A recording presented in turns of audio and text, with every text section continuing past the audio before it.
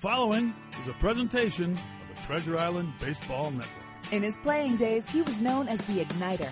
Now, he's here to kickstart your Sunday Twins fix. It's the Paul Molitor Show. You can hit a mistake a long way. It's fun to watch. There's not a lot of guys who can close on balls like that. It was quite a play. Just a dominant start by him. The Paul Molitor Show is sponsored by Killebrew Root Beer, made in Minnesota. It's how memories are created and legends are made. Now, here are the hosts of the Paul Molitor Show, Chris Atterbury and Jack Morris. Well, good morning and welcome to the Paul Molitor Show. Now, speaking of legends, Jack Morris is a legend because without him I wouldn't have parked under the bridge today, and I might not have a windshield with all the hail we've had. So, Jack, you are a legend. Thank you. And I was thinking ahead. Always thinking ahead. Paul, good morning. And Paul joining us early morning in San Francisco. And the first and most important question, Paul, is have you been on the phone with your wife to find out if you have a hail damage claim? First of all, good morning, guys. And I have no idea that there was a hailstorm up there, so I have not. You're a little removed from it, Paul, and that's to be expected. That's good. That's good. You enjoy the weather where you are, and we appreciate you getting up early. And I'll say this: always a little easier to get up early when your team's playing well. And we've seen some low scoring, tightly contested affairs over the course of this road trip. Yesterday, another one. After Irvin kept you out of the game, as you put it yesterday, boy, you did some managing yesterday. Double switches, pushing all sorts of right buttons. You know, it's been a good trip. There has been a lot of, really close games, low-scoring games. The National League game, when you're on the road, it's certainly different. I mean, you got to try to incorporate a lot of different ideas in your head, trying to navigate your way through. Irvin made it really simple on Friday night. Yesterday was a little bit different, but we found a way to win, so that's really encouraging. And hopefully we go out there today and finish off what could be a really nice road trip. Paul, you've had three pretty good starts in a row. Kyle Gibson arguably had his best start of the season, his last start, and then Irvin does what Irvin does. It was just wonderful to watch him go through that lineup like it was butter. And yesterday, Barrios, I thought, he's learning damage control. It's got to be refreshing to know that you've got three guys right now that seem to be on the right track, and somehow your team has always had that constant, and that's your good defense. Well, I think you're right on with that, Jack. Kyle, we're certainly hoping that this is a trend that will continue where he continues to find a way to make competitive starts and give our team a chance to win. Irvin's been that guy all season long, and Jose, and we think about how really not all that long he's been up here, and he's got 5 wins for us already. So those are all good signs. It's gonna be fun today. We got Nick Turley running him out there, his major league debut, and pitching against one of his former clubs here in the Giants. It should be a fun day at the park today as well. Always fun when you see a guy get that first taste of the major leagues, and obviously you guys still have to make a roster move for Turley, but here's a guy, 50th round pick, and he's well traveled. He's one of now 4 guys who spent some time in independent leagues who's going to be on your roster. Unlike a lot of the guys, he wasn't drafted and developed in the system. He didn't play in the low minor leagues with a lot of your guys, wasn't in big league spring training. So this is literally for him like walking into a whole new world. Could you identify him? Did you even know who he was when he walked in? That's a good question. Actually, I did have a chance to briefly say hello to him in spring training. There was one day when Phil Hughes threw a game on the minor league field, and I went over there and watched Phil pitch, and his opponent was Nick on that day. So I got a chance to watch him pitch like 4 innings or so, and then there was another day I was over watching some of our relievers and saw him pitch. But, he's a fairly big kid, 6'2", 6'3", or so, and like you said, he's got an interesting history, bouncing around Yankees and some other teams, and then making his way back through the independent league to finally get a shot at the big leagues. It's going to be a lot of fun to watch him, and I'm sure he'll be excited to get that opportunity. I'm sure, and all of us that were lucky enough to do it once, never forget that first day in the big leagues. Paul, what do we understand this kid has really been striking people out in the minor leagues. 15 strikeouts, I think, his last start in AAA. Does that always equate to the big leagues? No, I don't think it does, Jack. You're going to get more swings and misses. You might have a little bit bigger zone, and you certainly don't have as good of hitters. We've seen a lot of our guys through the years have fairly high strikeout numbers, climbing the minor leagues, especially at AAA, and then they drop off up here. I think he has the ability to strike some people out because his breaking balls. He's got both a slider and a curve, and I think they will play up here, and you're probably going to get some swings, but the ratio, I think he had between 10 and 11 per 9 inning ratio down there for strikeouts. It would be tough to match that up here. We are talking with Paul Molitor. It's early morning out in beautiful San Francisco. The Twins taking on the Giants today, trying to sweep the series and finish off what would be a very, very positive road trip out west. We'll take our first break. We'll come back, chat more with Paul. It's the Paul Molitor Show right here on your home for Twins baseball.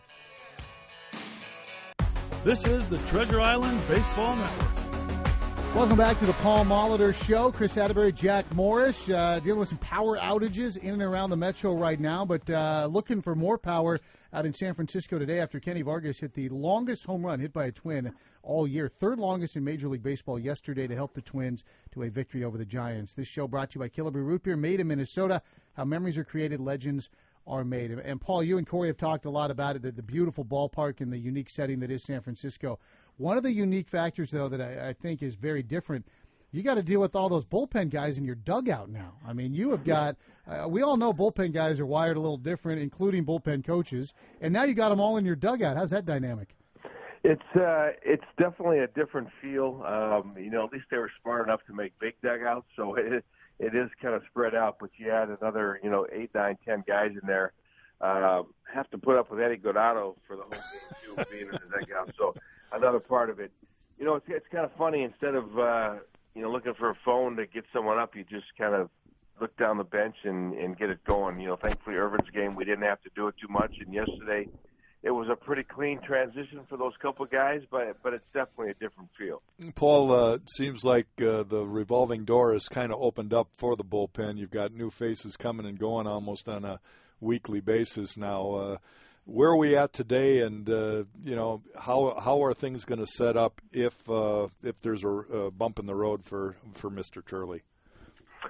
Well, thankfully, given the fact that we've had some pretty good starts here, like we talked about earlier, and in particular Irvin's, when you get a chance to rest your pen for a whole day and not have to get one guy even to move one iota, it just kind of replenishes you. I think that we're Andy Rosario going back down to make room for Nick today, one of our length guys, but we still should be fine. Chris Heston, the guy that we picked up a few days back, hasn't pitched since June 1st, and we know that he's stretched out. So a lot of other guys are available today. So hopefully Nick's able to go, good 5-6 innings, keep us in the game, and we'll see where we're at. And, Paul, when that has happened, we have seen now a nice routine settle in, whether it's Duffy, kind of then Rogers, Belisle, and obviously Brandon. Now Kinsler had the walk-off in Seattle, and those are always magnified.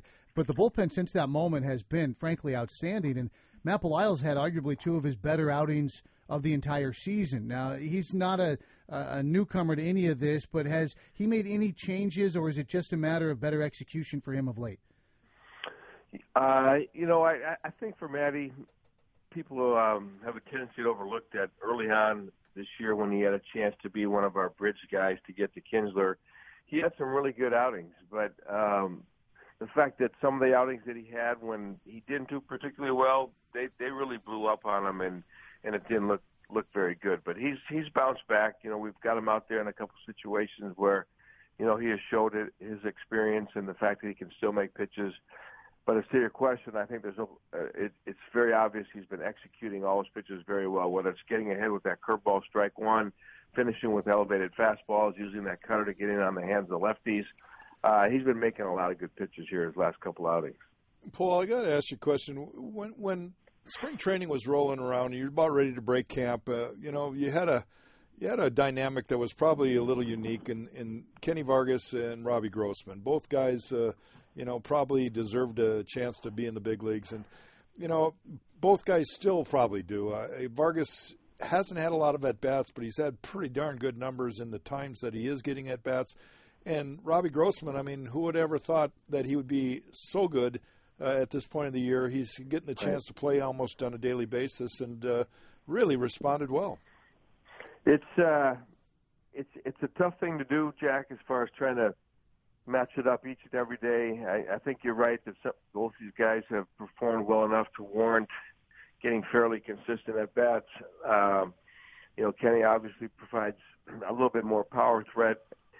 Grossman, day in and day out, just takes incredibly good at bats and competes at a high level and continues to get on base, which gives us opportunities for guys to drive in runs. So you're always trying to, juggle that the best that you can.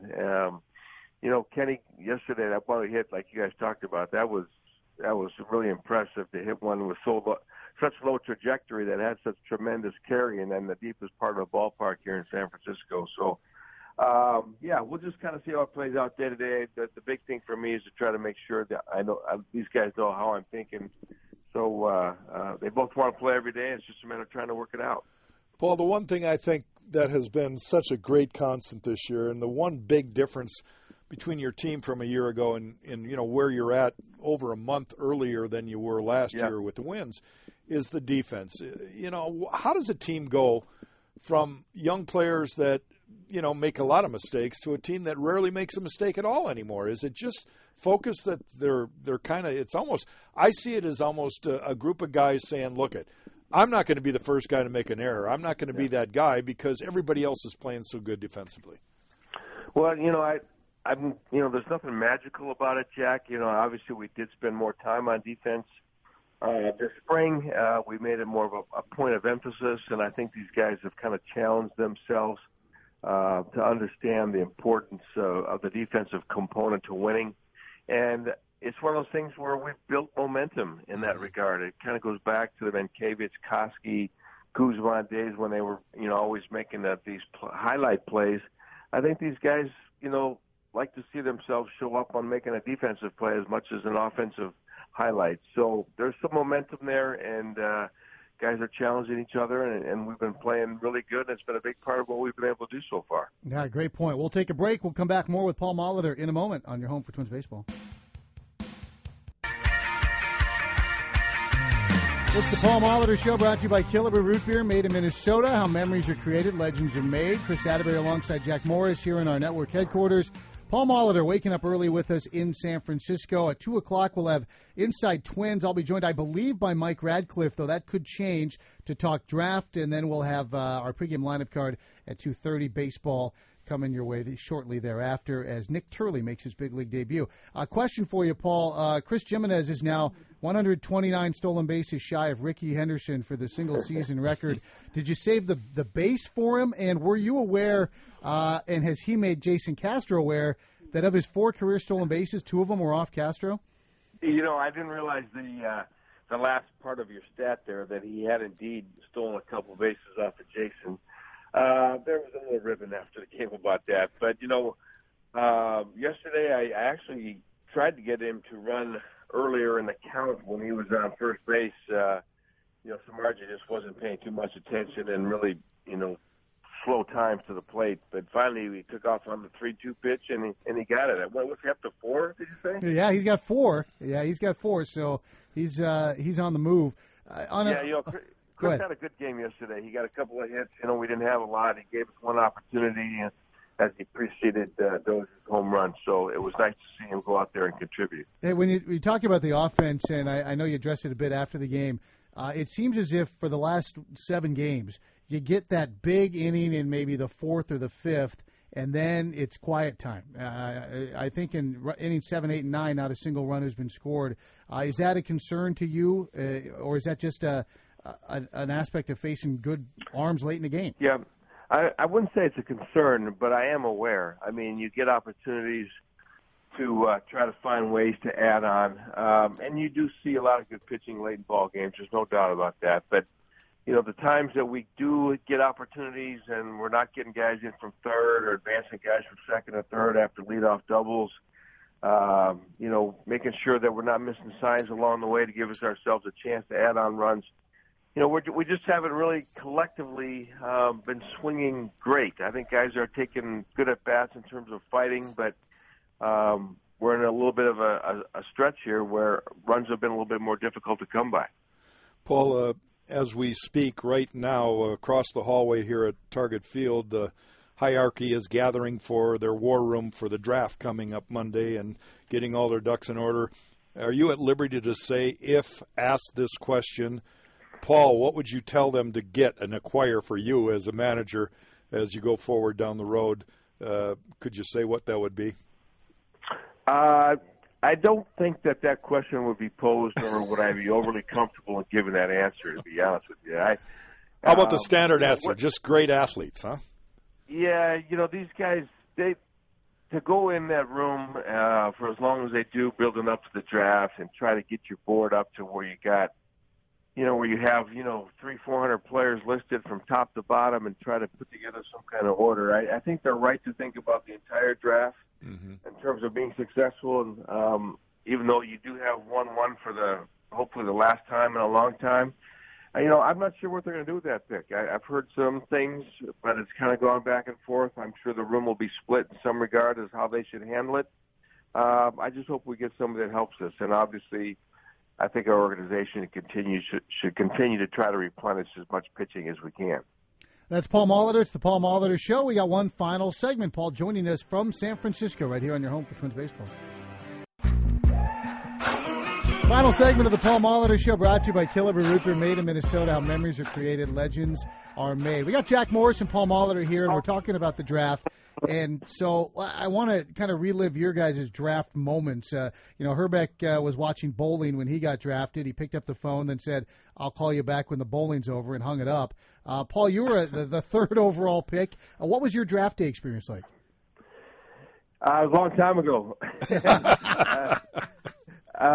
What I remember about the draft was that I was told, maybe a week before the draft, I might be late first-round pick, maybe early second-round pick. And for whatever reason, things really changed over the last couple of days before the draft, and somehow I got bumped up, and we were getting ready to have practice over playing for the Gophers to go on to the College World Series, and I got a phone call that I was picked third. There was no TV, it was just kind of waiting to see what phone call you got, and that's how I found out. What about you, Jack?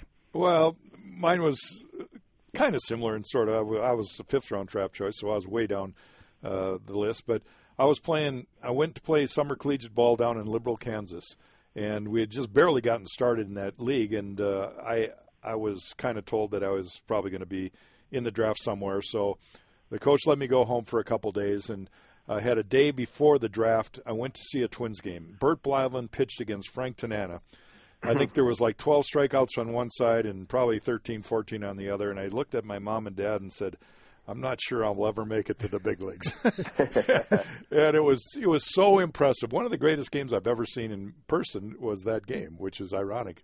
And all along I thought for sure I was going to be drafted by the St. Louis Cardinals because that was the scout that had talked to me the most, and I just assumed that that's where I'd land and wake up and find out I'm part of the Tigers. Funny how it all turns out, and for all these kids who get their name called, as we've heard throughout the course of the week from guys like Joe Mauer, Carlos Correa, hey, this isn't the end. This isn't the culmination. This is the start. Now the work starts, and you get to see what's going to happen. Final game today against the Giants. Paul, do you feel like you've been on the road forever, or does the way you've been playing on the road make things a little more palatable? Well, it certainly makes it more easy to endure when you are winning your fair share. Last year, real quickly, we only had we didn't have any trips over 7 days, and this year we're looking at least 3, including one coming up here. I think Kansas City, Boston, and Chicago, Cleveland in and there. So Cleveland. Yeah, so these are some long ones, but hopefully we keep playing well and we can enjoy these cities and beating some of these other teams in their home ballparks. Well, Paul, you have one more to win today, then a nice plane trip back home. You get a little bit of time at home, and we'll be both raking the leaves and whatever else came out of the trees from the hail today. Yeah, and you can you guys make me really excited to see my car at the airport when I get there. It'll be fine. Yeah, I'm sure somebody They can moved be it. replaced. I'm positive somebody moved it for you. So we'll let you get back to work, and best of luck today finishing off that sweep, and we'll see you back here when you get done with your laundry on Monday. Appreciate it, guys. Have a good one. Yeah. Thanks, all right, Paul. That's Paul Molitor. It is the Paul Molitor Show, and Jack, we've got another minute or so to kind of talk about this, and it really is remarkable that the Twins now 20-8 on the road. We know they've struggled at home. Part of that is who they've played, when they've played them. But when you looked at this road trip, you looked at the Angels. They weren't playing great. Trout was out. The Mariners were playing their best baseball. The Giants were down a little bit. You have to take advantage of teams that are down when you play them. For the most part, I think the Twins have done that. Yeah, and the one thing that's just echoed over the last week for me is it seems like pitching can make up for a lot of faults. And when they get good pitching, they're in every single game. And when the pitching starts to falter, it's obvious that that's the reason. So good to see the starters getting a little deeper. It seems like there's 3 guys now that are kind of on a roll, and hopefully that'll continue. Yeah, and when you look at offense, again, late in the games, it's been tough, but a different guy, whether it's Dozier getting just the second of his 10 home runs with a runner on, or whether it's Vargas, it's been a different guy contributing when they've needed a run. They haven't scored a ton of runs, but when they've needed a run, they've gotten it from different parts of the lineup. Yeah, and that's the beauty of their lineup. I think all up and down the lineup, there's guys that in a given time can, with one swing, help that their team score runs. And I'm just so impressed with what they've done defensively. It's just I hope they can keep that up because they're the best in the game right now. You got about 20 seconds. What is Nick Turley's head like this morning as he wakes up? He's pretty excited. There's going to be some serious heart beating there today. Good for him. Good great. for him. I hope he makes the best of it. And Twins hopeful for that as well. 2 o'clock, we'll be back with you with Inside Twins. Following that, it's the pregame lineup card. And then Twins baseball right here on your home for Twins baseball.